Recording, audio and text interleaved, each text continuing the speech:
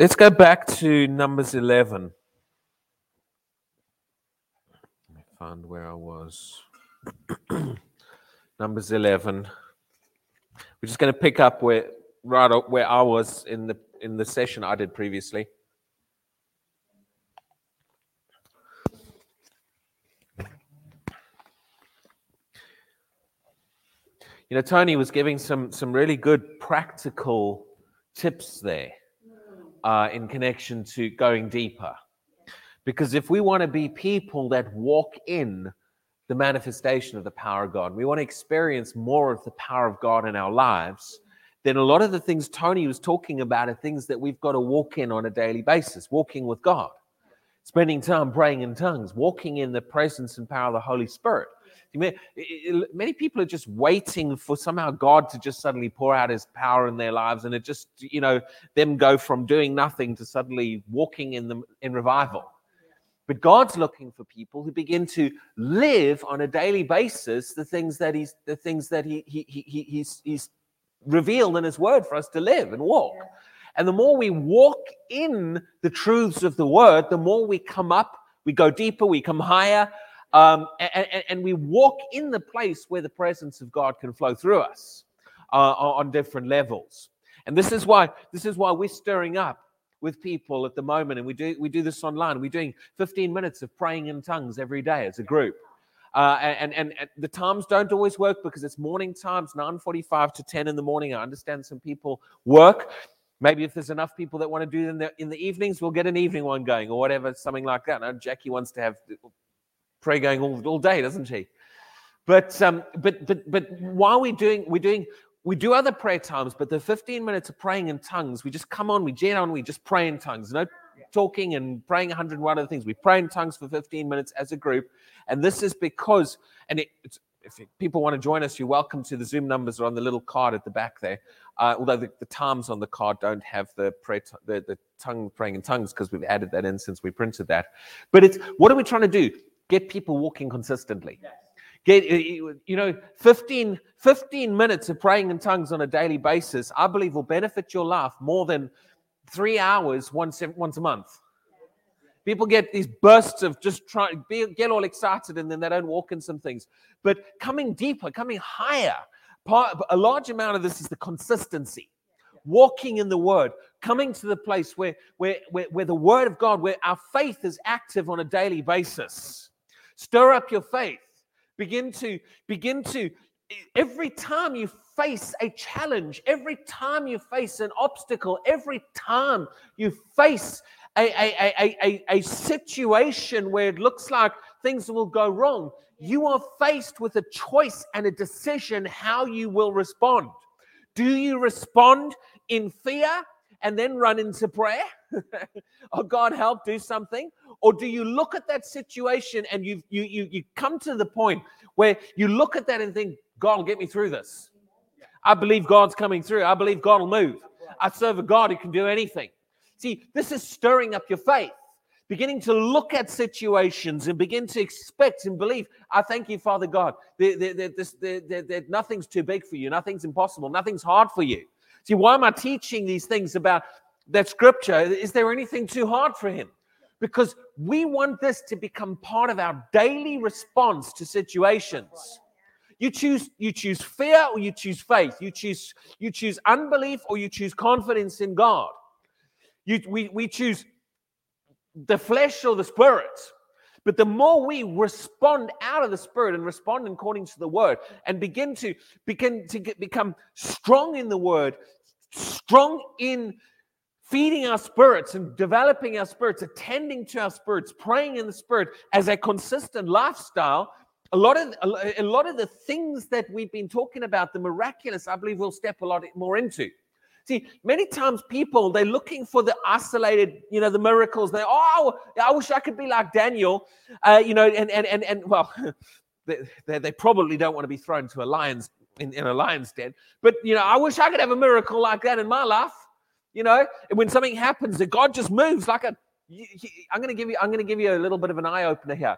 That didn't happen in Daniel's life just because one day God thought, I'll just come through for Daniel. This random person who him and I have never chatted before.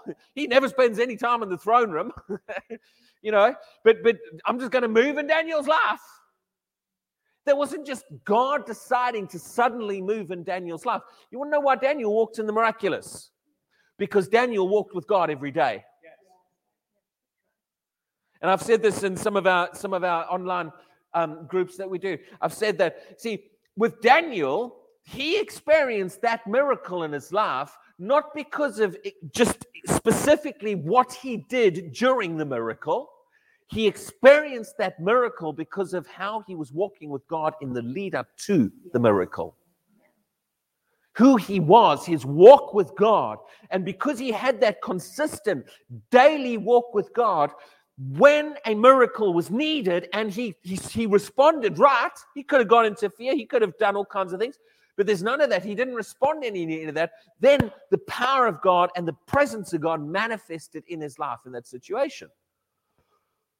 But many people don't want to walk consistently, or they're not really walking consistently in feeding their spirit, growing, walking with God, praying in tongues, and then they just want the miracles just to happen when they need them. Do you see the difference?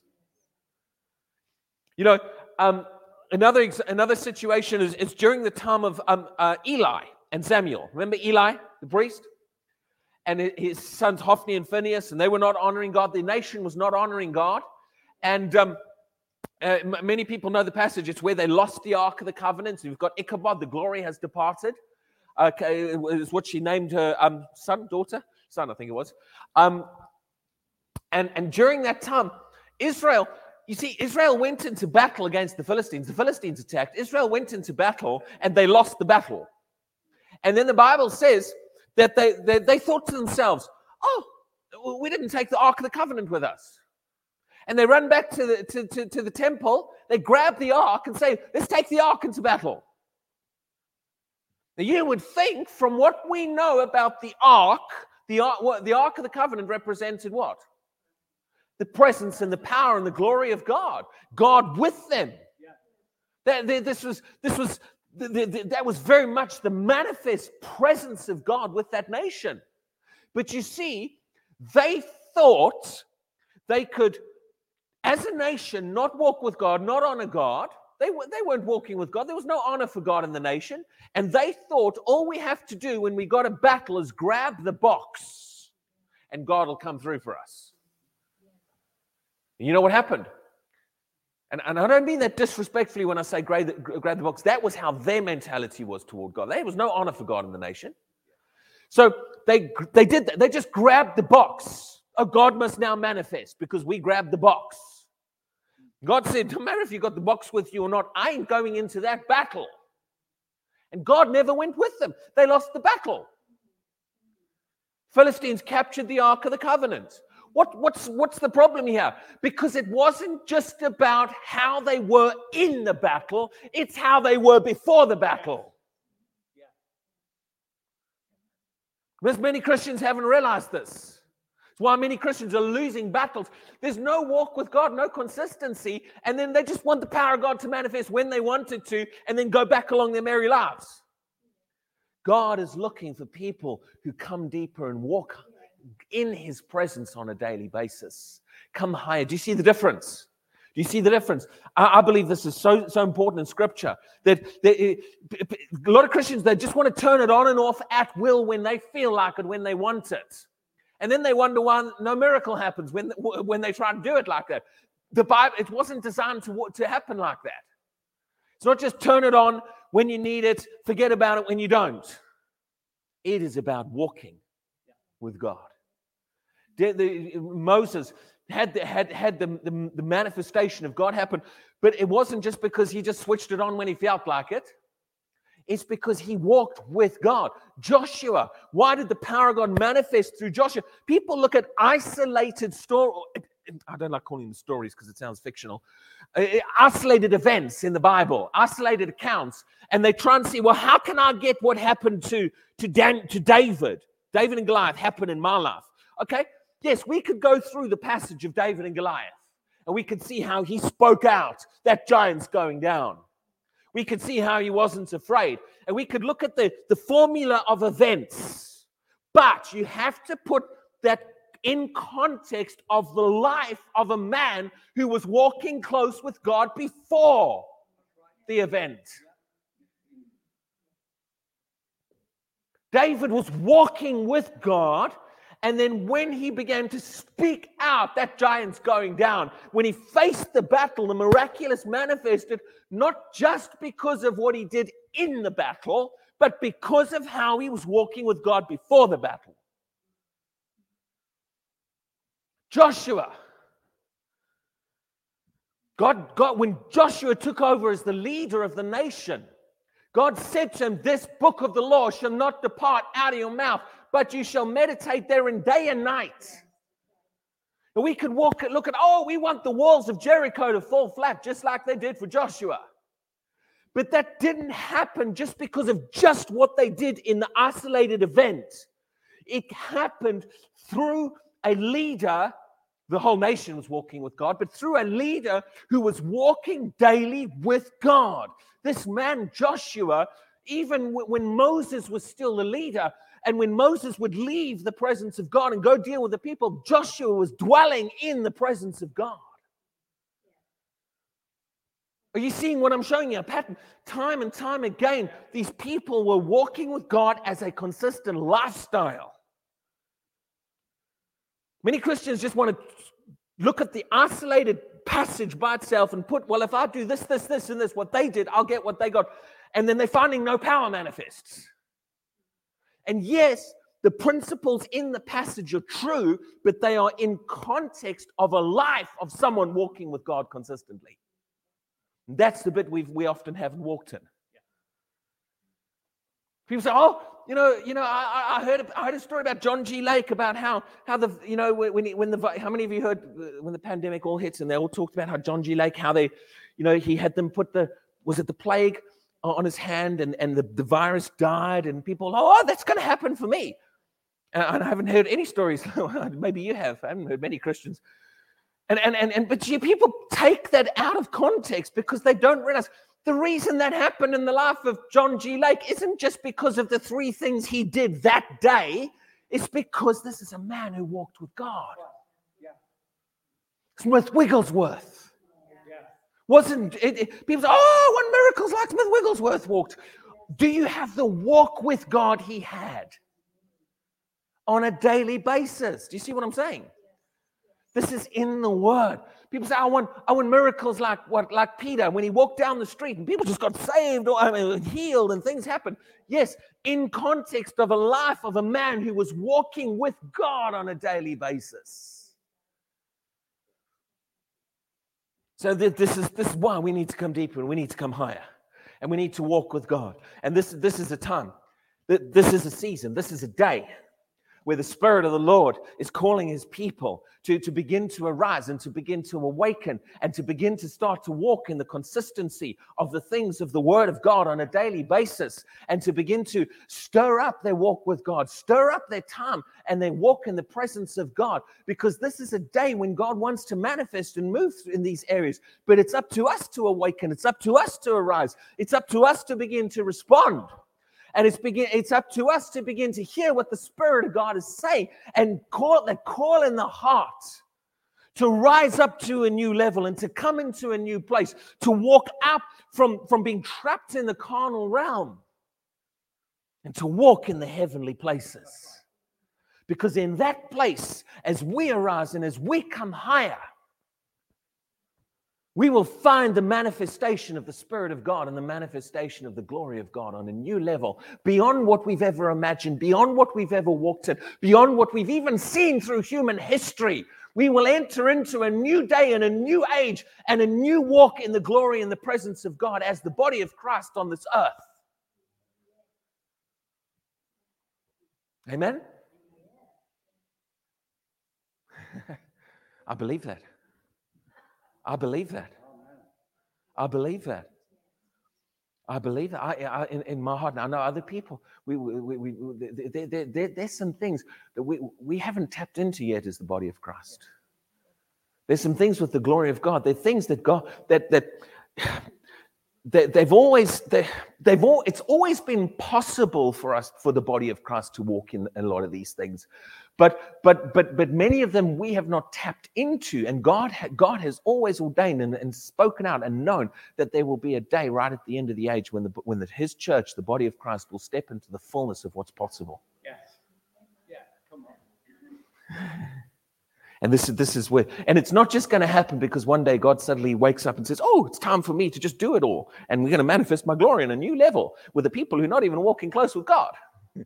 It's going to happen because we respond and we begin to hear, and we begin to come up higher, we begin to come deeper, we begin to take steps into more of what God has for us. And you take one step and you come higher, and you come and take another step and you come higher, and you take another step and you come higher, and you come up and up and up, and you begin to notice that the presence of God and the power of God and the things of God and the glory of God begin to manifest through you on a daily basis more consistently. Amen? Hallelujah, hallelujah. Let's look here, Numbers 11. I don't know about you, but that excites me. That excites me. And this is our day. This is our time. See, many people are only going to get excited about revival when revival happens. And they're only going to say, "Oh, yes, it's the day because it's happening." But like I've said, God's looking for the ones who begin to get excited about it beforehand and begin to, but don't quit. We don't back down. This isn't about, I'm going to get excited for 3 weeks and then go, "Oh, it hasn't happened yet. Let's go back to our normal lives." I say, I'm committed to this. We're going in this direction. And like I said, I ain't settling until we see this nation ablaze with revival in every village, every city, every town. The glory of God manifesting. Amen. It's not about an individual. It's not about, I don't really care if the miracles happen through me or through someone else. It really doesn't bother me. It's not about who they happen through. It's about the body of Christ. It's about us as believers starting to rise up and step in. And beginning to experience more. Let's get back to Numbers 11. I will get there. So what's happening here in Numbers 11? Do we serve a God who can do anything? I do. I don't know about you, but I do. Do we serve the same God? Yeah. I remember. I'm going to get to Numbers 11. I remember years ago. I was preaching in a church. I was fresh out of Bible school. I mean, I was as fresh as they come out of Bible school. I must have been still 20, 21. And I was preaching in a church. And I had been invited to that church by someone else who attended the church. So I didn't know the leaders of the church at all. They said, the leader's like, "Yeah, we'll have him. He's a friend of yours. Come have him preach." Young, inexperienced preacher. And, I didn't know what to preach. I didn't even know what the church was like I was going to. And so I just thought, I'm going to preach on God's a good God. I thought, that's simple. Everyone's going to love that message. I had a lot to learn at that stage. No, not everyone wants to hear that message. I don't know what they want to preach. God's a bad God?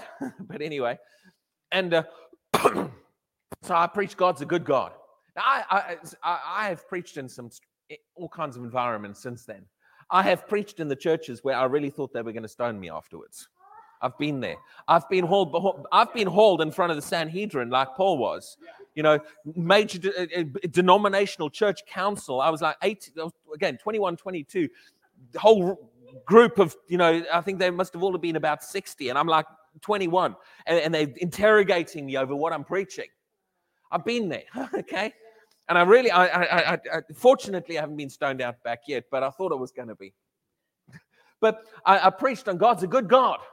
And afterwards, the person running the church, I didn't realize it while I was preaching, but they were obviously fuming with anger. And came running up to me afterwards and go, "How dare you preach that in my church?" That's exactly what the leader of the church said to me. "How dare you preach that in my church?" Well, there's the problem. It ain't your church.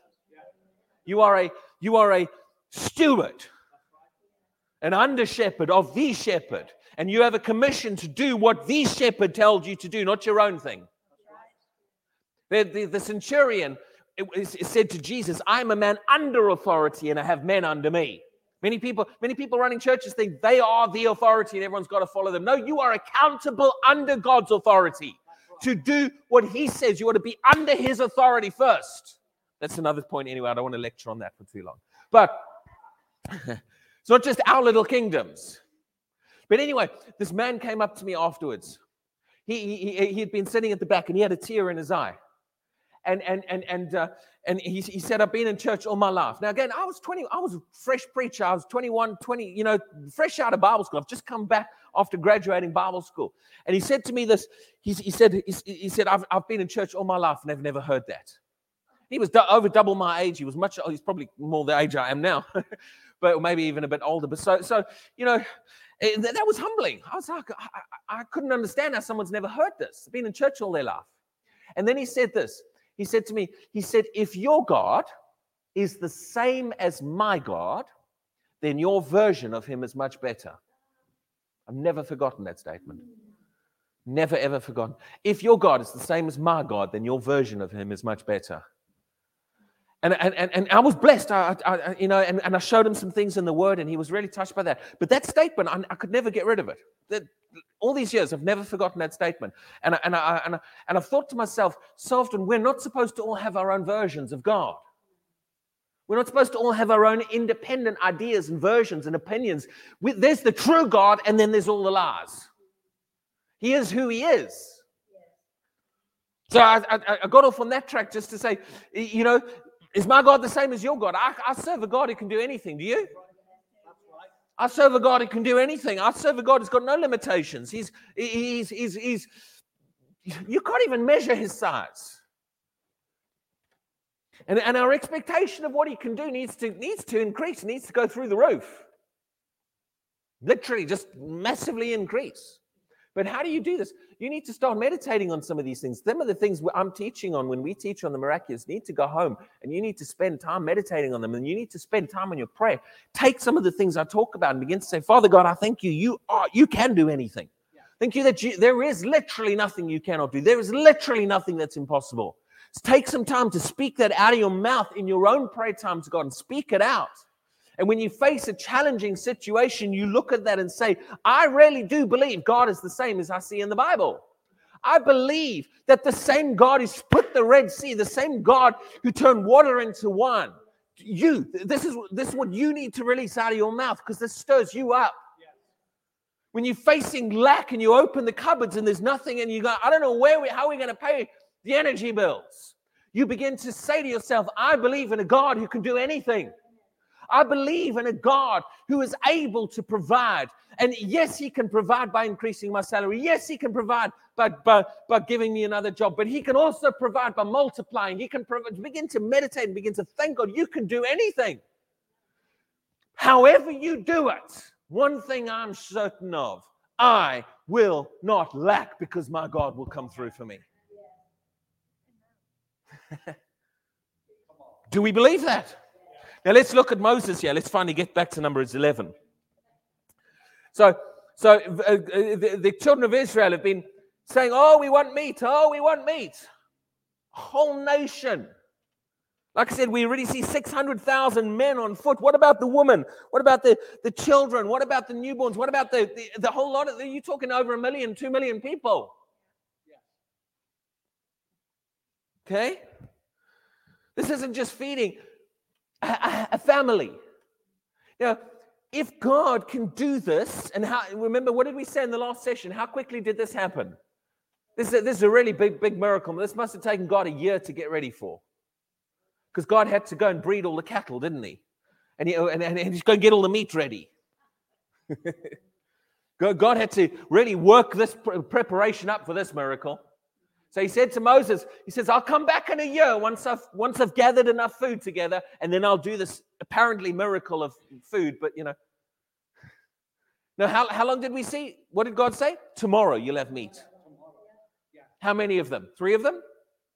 What, Moses and his house are all going to have meat while the rest of them starving? No, the whole nation. The whole nation. Now, let's go back to what Moses was saying, because this is what we ended off the last session. I want to read this. Verse 21. Then Moses said, the people whom I am among are 600,000 men on foot. Yet you have said, I will give them meat that they may eat for a whole month. Shall flocks or herds be slaughtered for them to provide enough for them? Or shall all the fish of the sea be gathered together for them to provide enough for them? What's going on here? What's Moses saying? What's going on in Moses' mind? He's looking in the natural. Thank you. Moses looks at what is possible naturally. And his mind begins to try to compare what he sees in the natural to what God is saying. This is where many Christians are losing it.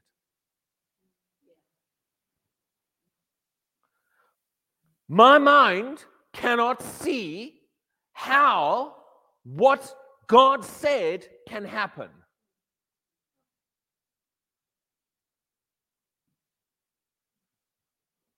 This is where many Christians are losing it. That's what Moses is doing here, isn't it? He's looking at what he can see in the natural can happen. Then he's trying to figure out how to make it happen. How can we make the word of God come to pass? Can we gather all the fish? Is that what God asked him to do? Is that what God said was going to happen? No. God said, I'll do it. I'll do it. What should be the response? Okay, Lord. This is a man who has split a Red Sea. Okay? Yeah, I know God did it, but he was the vessel, yes? Yeah. This is a man who's seen all the plagues in Egypt. And even he's choking here. Now, that's not an excuse for you to choke. It's not, Moses choked after all he'd seen, so yeah, I'm going to choke too. No, let's learn. See, it doesn't matter how much you've walked with God in the past. It doesn't matter what you've seen in the past. You can still step back into the natural today and let your natural mind choke you when God says some things. You've got to maintain that place where you walk in the place where when God begins to say some things, what should our response when God says, I'll do it? Okay, Lord, you'll do it. I believe that. Now, does he have to say that verbally, or what about when he says it in his word? Is his written word enough? Yes. Jesus seemed to think so. Yeah. He said, oh, no, it's not, the written word of God. How many times did Jesus say, it is written? Yeah. He took the written word of God and he used that in the circumstance he was facing. It is written. Man shall not live by bread alone. Amen? But the written word of God was enough for Jesus. It's enough for me. But you see, your mind can become the stumbling block. You're thinking. We look at what I think it looks like can happen in the natural. And we begin to evaluate about whether it looks like God's word can happen. Now, I'm going to give you some real revelation here. This one's going to change your life. Biggest revelation you've ever had in your life. When God speaks something, he doesn't check the natural to see whether it's possible. That's right.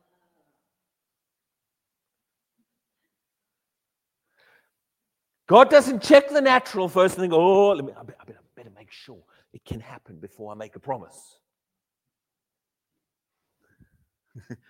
When God speaks it out, he commits the power that's necessary to bring it to pass, whether it's possible in the natural or not. If you can start getting a hold of that, you can start expanding your thinking for the miraculous. Yeah. When God said to Mary, "You're going to have a baby," God had not pre-checked to check whether she was pregnant first, and then, I'm just going to tell everyone she's going to have a baby. But I'm God. Shh, angels. Shh. She's already pregnant. Nobody knows that. Shh. But I'm going to promise a child. No? She hadn't even been with a man yet. Did God check whether it could happen? Did he make sure all the natural laws were going to be possible? When Jesus said to Peter, come walk on the water, had Jesus pre-checked the route the night before to see whether it was possible on that particular stretch to walk on the water? No, it didn't matter. Made no difference. You know what? You know, the only thing that was needed is God's word. Yes. What God said. Why? Because contained within God's word is the power to perform and the power to do and the power to bring to pass. And if necessary, to change and adjust things in the natural to conform to his word.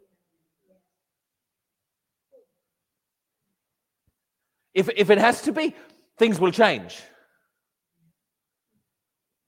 But God doesn't check the natural. We check the natural, and this is where we stumble. This is why many people, we hear testimonies about other people who've experienced the miraculous. Oh, I wish that would happen to me. But sometimes we got to realize some of them had to look in the face of impossible situations and say, Father God, I believe what you said, not what the natural says. Yeah. I don't care how big the giant is. I don't care how big the lack is. I'm not afraid because I believe what my God said. The Lord said, I am your shepherd. The Lord is my shepherd. I shall not want. So I believe I will not want. I will not be in want. Oh, you're one of those extreme preachers, aren't you? That's a little bit unrealistic. Yeah, there's your problem. There's your mind kicking in again. You have no comprehension that God can actually do it. Oh, your brother, we live in the natural world, you know. Oh, yes, we do. But you've become so naturally stuck that we can't, so many Christians are so stuck in the natural that they cannot comprehend God's word happening in their life unless everything in the natural looks like it can happen. And if it doesn't look like it can happen in the natural, then God's not doing it. Oh God, why is your word not coming to pass? It's faithless. This is the reality of what Christianity's become. What happened to the people who said, God, you'll do it, regardless of whether it looks in the natural? I believe you can do it. See, even Moses here, he chokes. He tries to figure it all out in the natural. How many believe God can do way beyond the natural? God's word created the natural world. Everything in this natural world is governed by his word.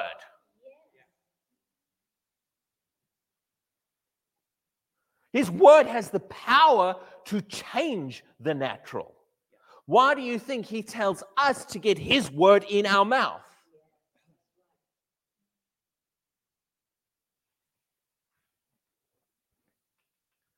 He said, my word will not return to me void. It shall accomplish that which I sent it to perform. As long as everything in the natural looks like.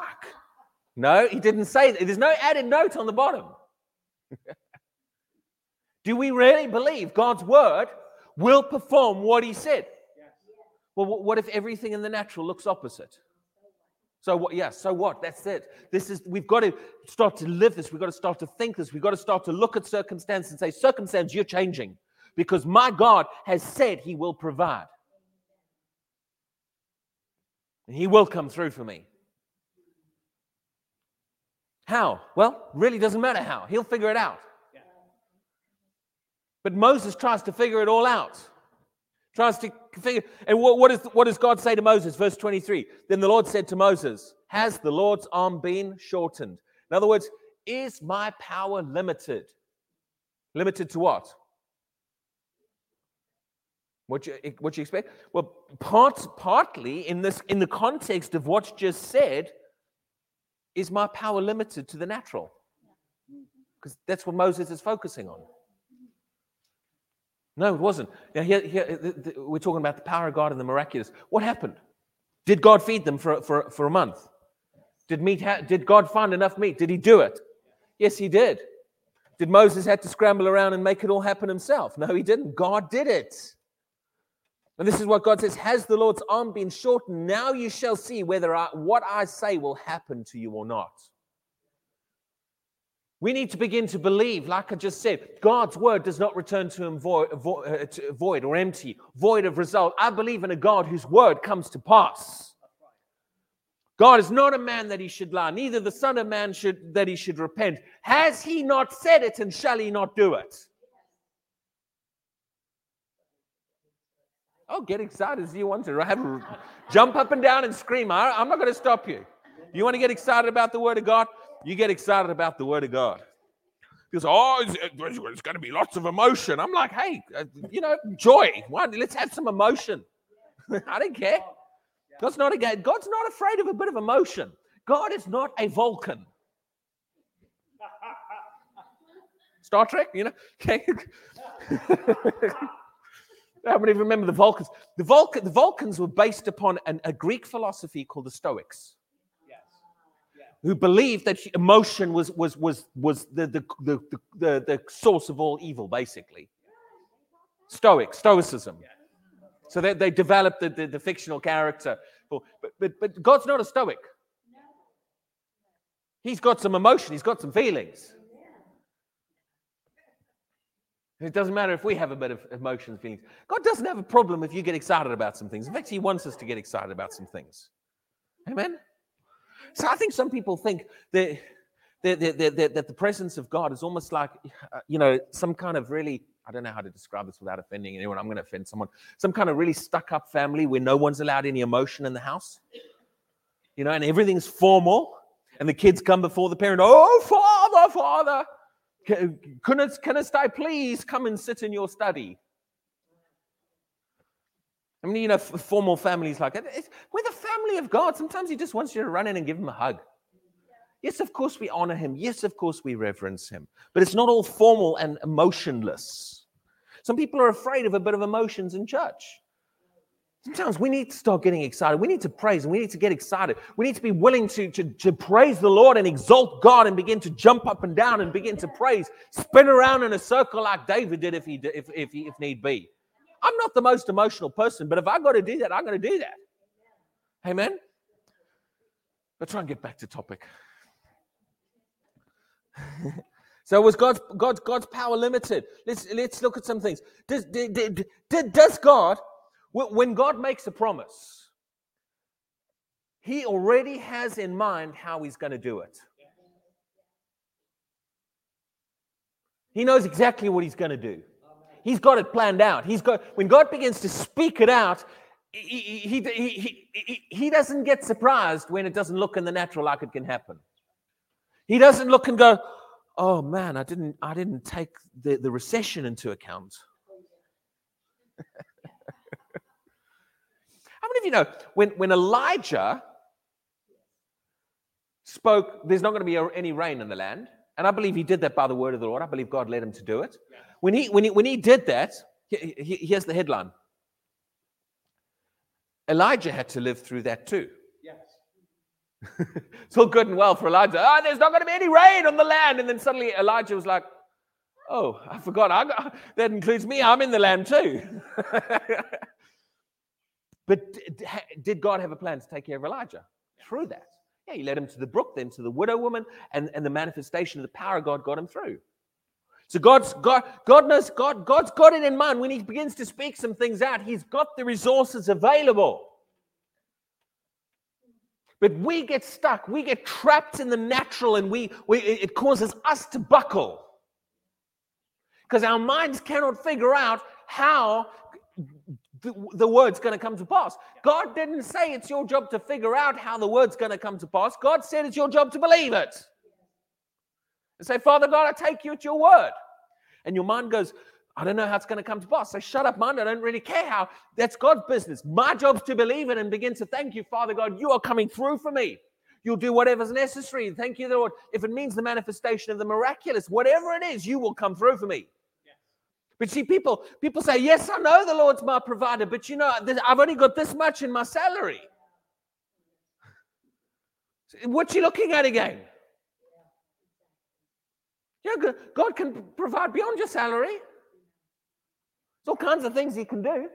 He hasn't lost the recipe for manna, by the way. He can make it again if he has to.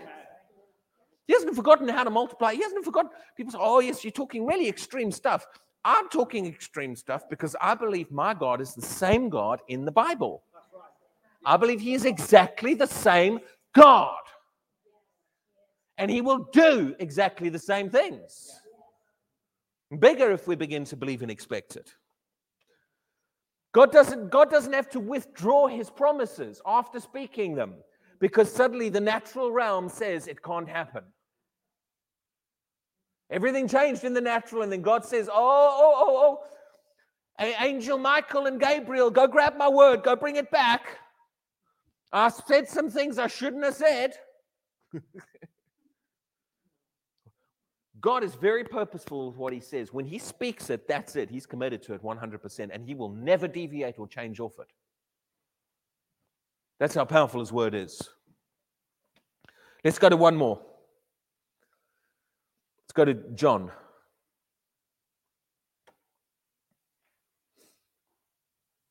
Is God limited in how he can provide? Are there limitations in what he can do? Do we have to fear what's happening in the world? You better believe it. You know, oh my word. We Christians, this is why I'm saying to people, it is time we have got to get the word functioning in our lives. I'm not a prophet of doom or gloom, whatever, but I'm personally do not really think a lot of things are going to get a lot better in the world. Over time, there's going to be a distinction between light and darkness.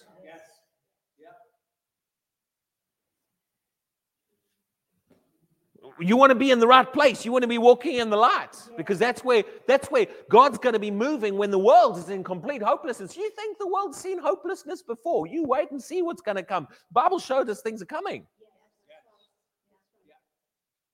But Christians are afraid. Oh no, we might be in the end times. The Bible doesn't say get afraid when you're in the end times. The Bible says encourage one another. When you see these things happening, look up, your redemption draws nigh.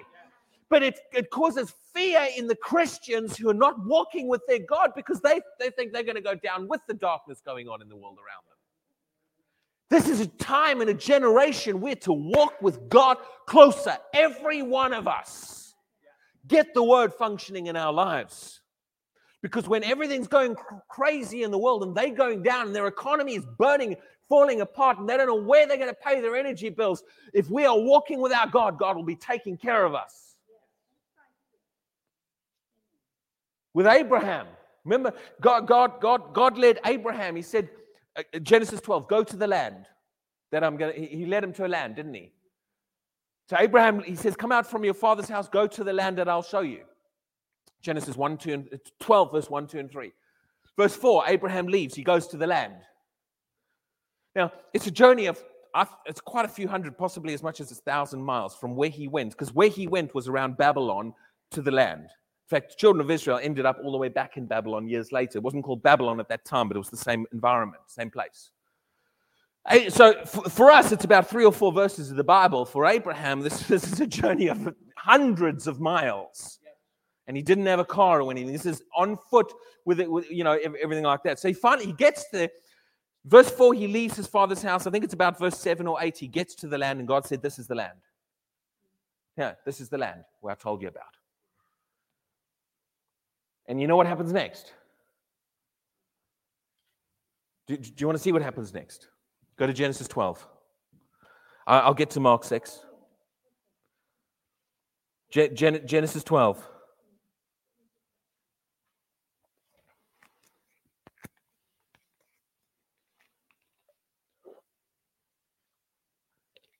Everyone in Genesis 12?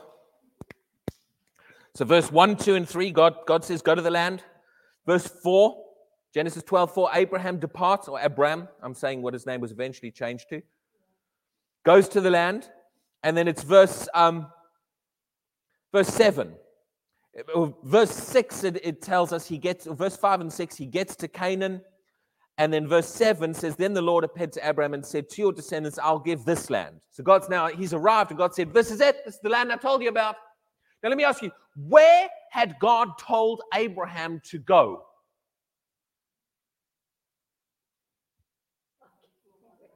God told him, go to the land. That's the land. Is that the last instruction Abraham had from God? And then verse 7, God says, yeah, you're in the land. This is the land. So Abraham, he moves around. Verse 8, he's doing little moves, Bethel and Ai. And he goes south. God's basically told him to travel around the land, and that's what he's doing, but he's in the land. Now, verse 10. What happens in verse 10? Now, there was a famine. Where? Which land? The land God had told him to be in. Where he's supposed to be. That is exactly where God told him to go. Now, I don't know about you, but I do not see an instruction in there from God saying, oh, I led you to the land a little bit earlier. I tell you what, Abraham, you need to go to Egypt for a few years. I don't see that instruction. Do you see it? He's in the land that God has told him to be in, and there's a famine there. That kind of puts a stop to all this popular belief these days. God will always lead you to the place where all kinds of things are happening. He leads him straight into a famine. But not because he didn't love him. Not because he wanted him to suffer. He wanted him to trust him. Yeah. Do you know that God led the children of Israel into a trap? When they came out of Egypt, how did they end up at the Red Sea? God led them there. They were following the pillar. And they get to the Red Sea, they're trapped. And behind them, Pharaoh. And people say, yes, because the Lord wanted them to suffer. No, you're creating the wrong conclusion. Yes, God led them into that trap, but not because God wanted them to suffer there and all die. But God wanted them to trust him so that his power would move. From God's point of view, it never was a trap. He already knew he was taking them through the Red Sea. But in the natural, it looked like a trap to them. And they got into fear. From God's point of view, there never was even a chance that things were going to go wrong. God was going to manifest his power to create a way. And the same thing happens here. Is that God leads him to a land where there's a famine. What does Abraham do? Verse 10. Now there was a famine in the land, and Abraham went down to Egypt. For the famine was severe. Where's the instruction from God? Where did God say, leave the land now? I know I told you to go to that land, but I forgot there was a famine there. So let's lead you back out of the land again. Is God that confused? God leads him straight into a land where there's a famine. Abraham looks at the natural. He makes the decision to go to Egypt, to leave the place God has led him. Things almost go completely wrong for him in Egypt. And you know what happens? Just a few verses later,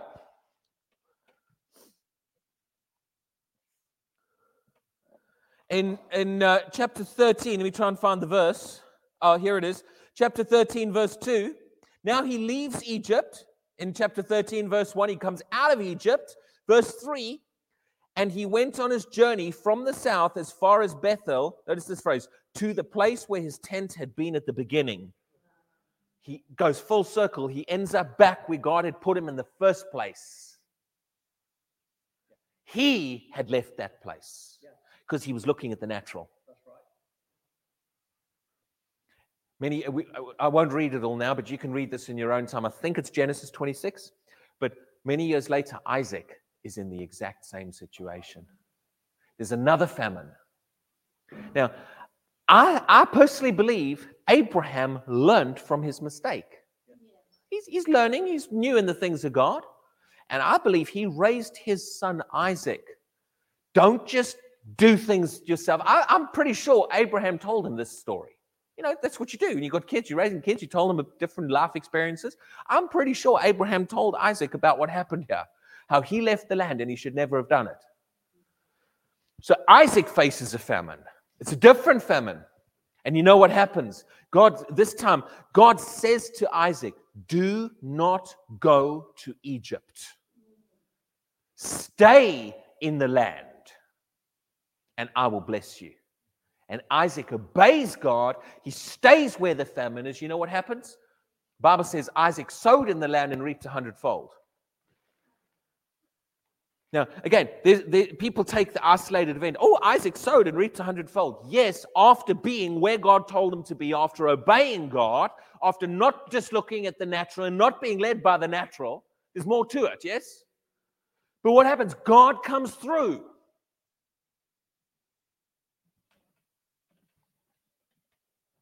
What am I trying to say here in this session? It's not just all about what the natural says. Doesn't matter if there's a famine in the land. Doesn't matter if, like Elijah, you've proclaimed drought over the whole land and you've got to live through it too. Every time, what do we see? God comes through for them. Now, I know it's getting late, but do you mind quickly if we look at Mark 6, and then I'll close. I did want to get there because I want you to see the same thing. What's keeping a lot of people out of the miraculous? What's keeping a lot of people out of the place where they're not experiencing and actually stepping in to experiencing God's provision? They keep looking at the natural. Their natural mind is choking them. They're trying to figure out with their natural mind how what God has said can happen. And then the moment it doesn't look like it, and the moment there's famine, and they think, well, I know God said it, but you don't understand, there's famine in the land. They start making decisions themselves based upon the famine, rather than hearing what God is saying.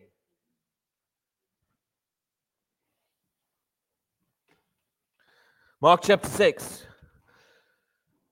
verse... where should we start? Verse 31. Well, verse 31, Jesus has just taken his disciples aside to a deserted place. Verse 33, the multitudes follow him. They come after him. And verse 34, Jesus sees the multitude and he begins to teach them. He has compassion on them. He begins to teach them. Yeah? Verse 35, Mark 6, verse 35. When the day was now fast spent, his disciples came to him and said, "This is a deserted place, and already the hour is late. Send them away." Why? Why send them away? Because basically that they may go to the surrounding country and villages and buy themselves bread, for they have nothing to eat. See, disciples have realized they've noticed the need. They can see there's a need. The people are hungry. This is a deserted place. No food here. So they're thinking naturally. And they, send the people away. It's time to close the meeting. Probably almost my time to close the meeting.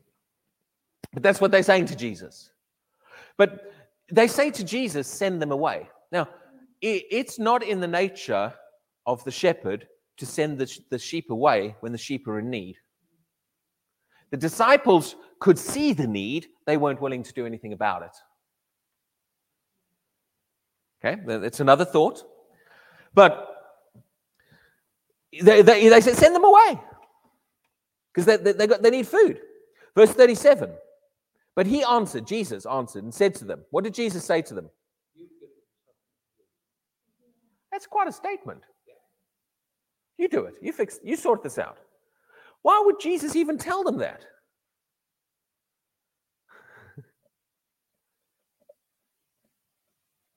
If Jesus... Now, I believe Jesus knew his disciples well enough to know they were going to choke.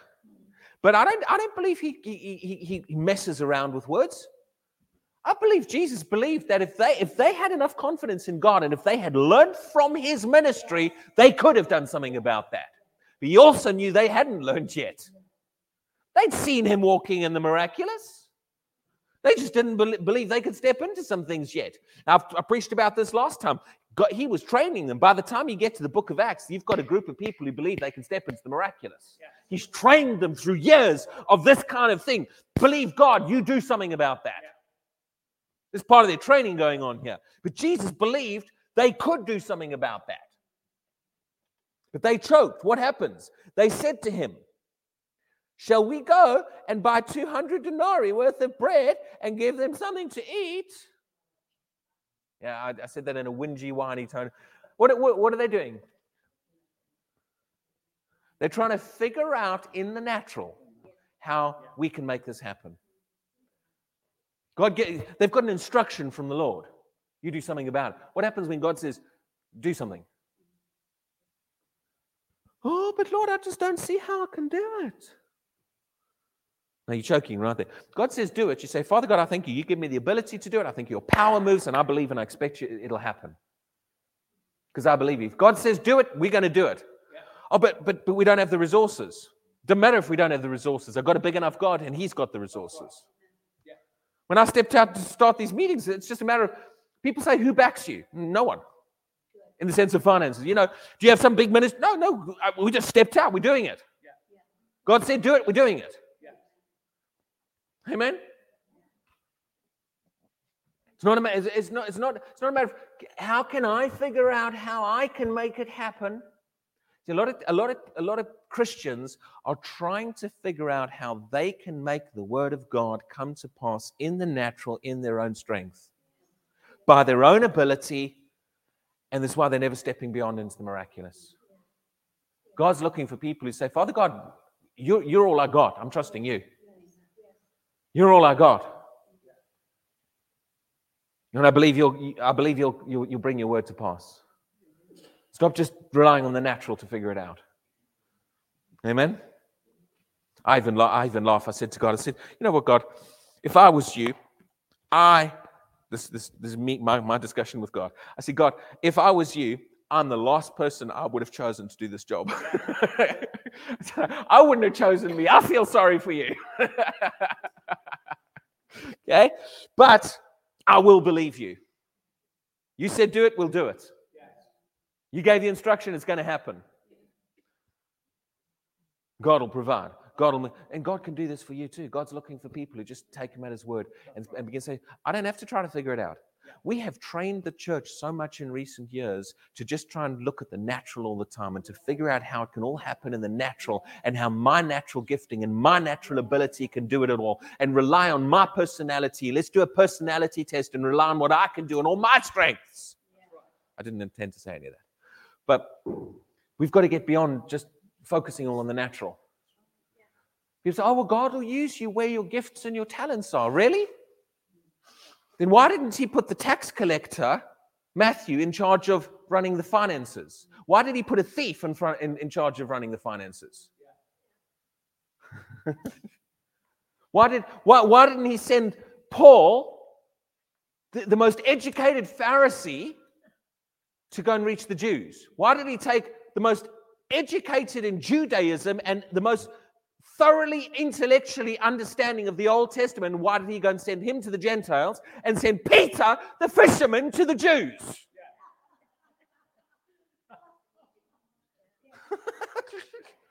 I'm like, God, do you really know what you're doing? Because it's not all about just what you can do in the natural. Yeah. It's about the fact that God, I believe you'll bring it to pass. Yeah. And there's better people, better equipped, better resources, but you know what? We're just going to trust God and God's going to do it. Amen? Hallelujah. So bless you all. Thank you all. I trust you got something out of today. Now, I didn't get the leaflet printed in time with the dates, but let me just help you know how these work. These Saturday mornings here at Kent Street are on the second Saturday of every month. Yeah. So these are once a month.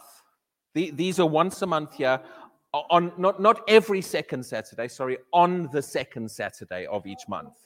So there's 4 weeks in a month. So the second Saturday of every month is this. So that schedule keeps going, and we usually book those a good few months ahead of time with the leaders here. And then the Friday nights are now on the fourth Friday of every month. But those are not here. Those are at St. Paul's. Yeah? If anyone's uncertain about that and you want to just message us and just get the clarity, we can send you the exact dates. But I've set it up so we've got it on a regular schedule. And I'm trying to do that like the Southport ones we've got going on the first Saturday of every month. So they're consistent. But so our next meeting will be in 2 weeks' time at St. Paul's.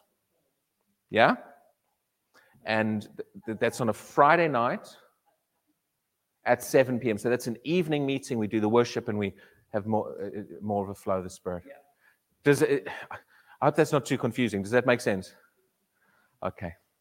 Bless you all. It's good to see you all. There's information at the back there on different things.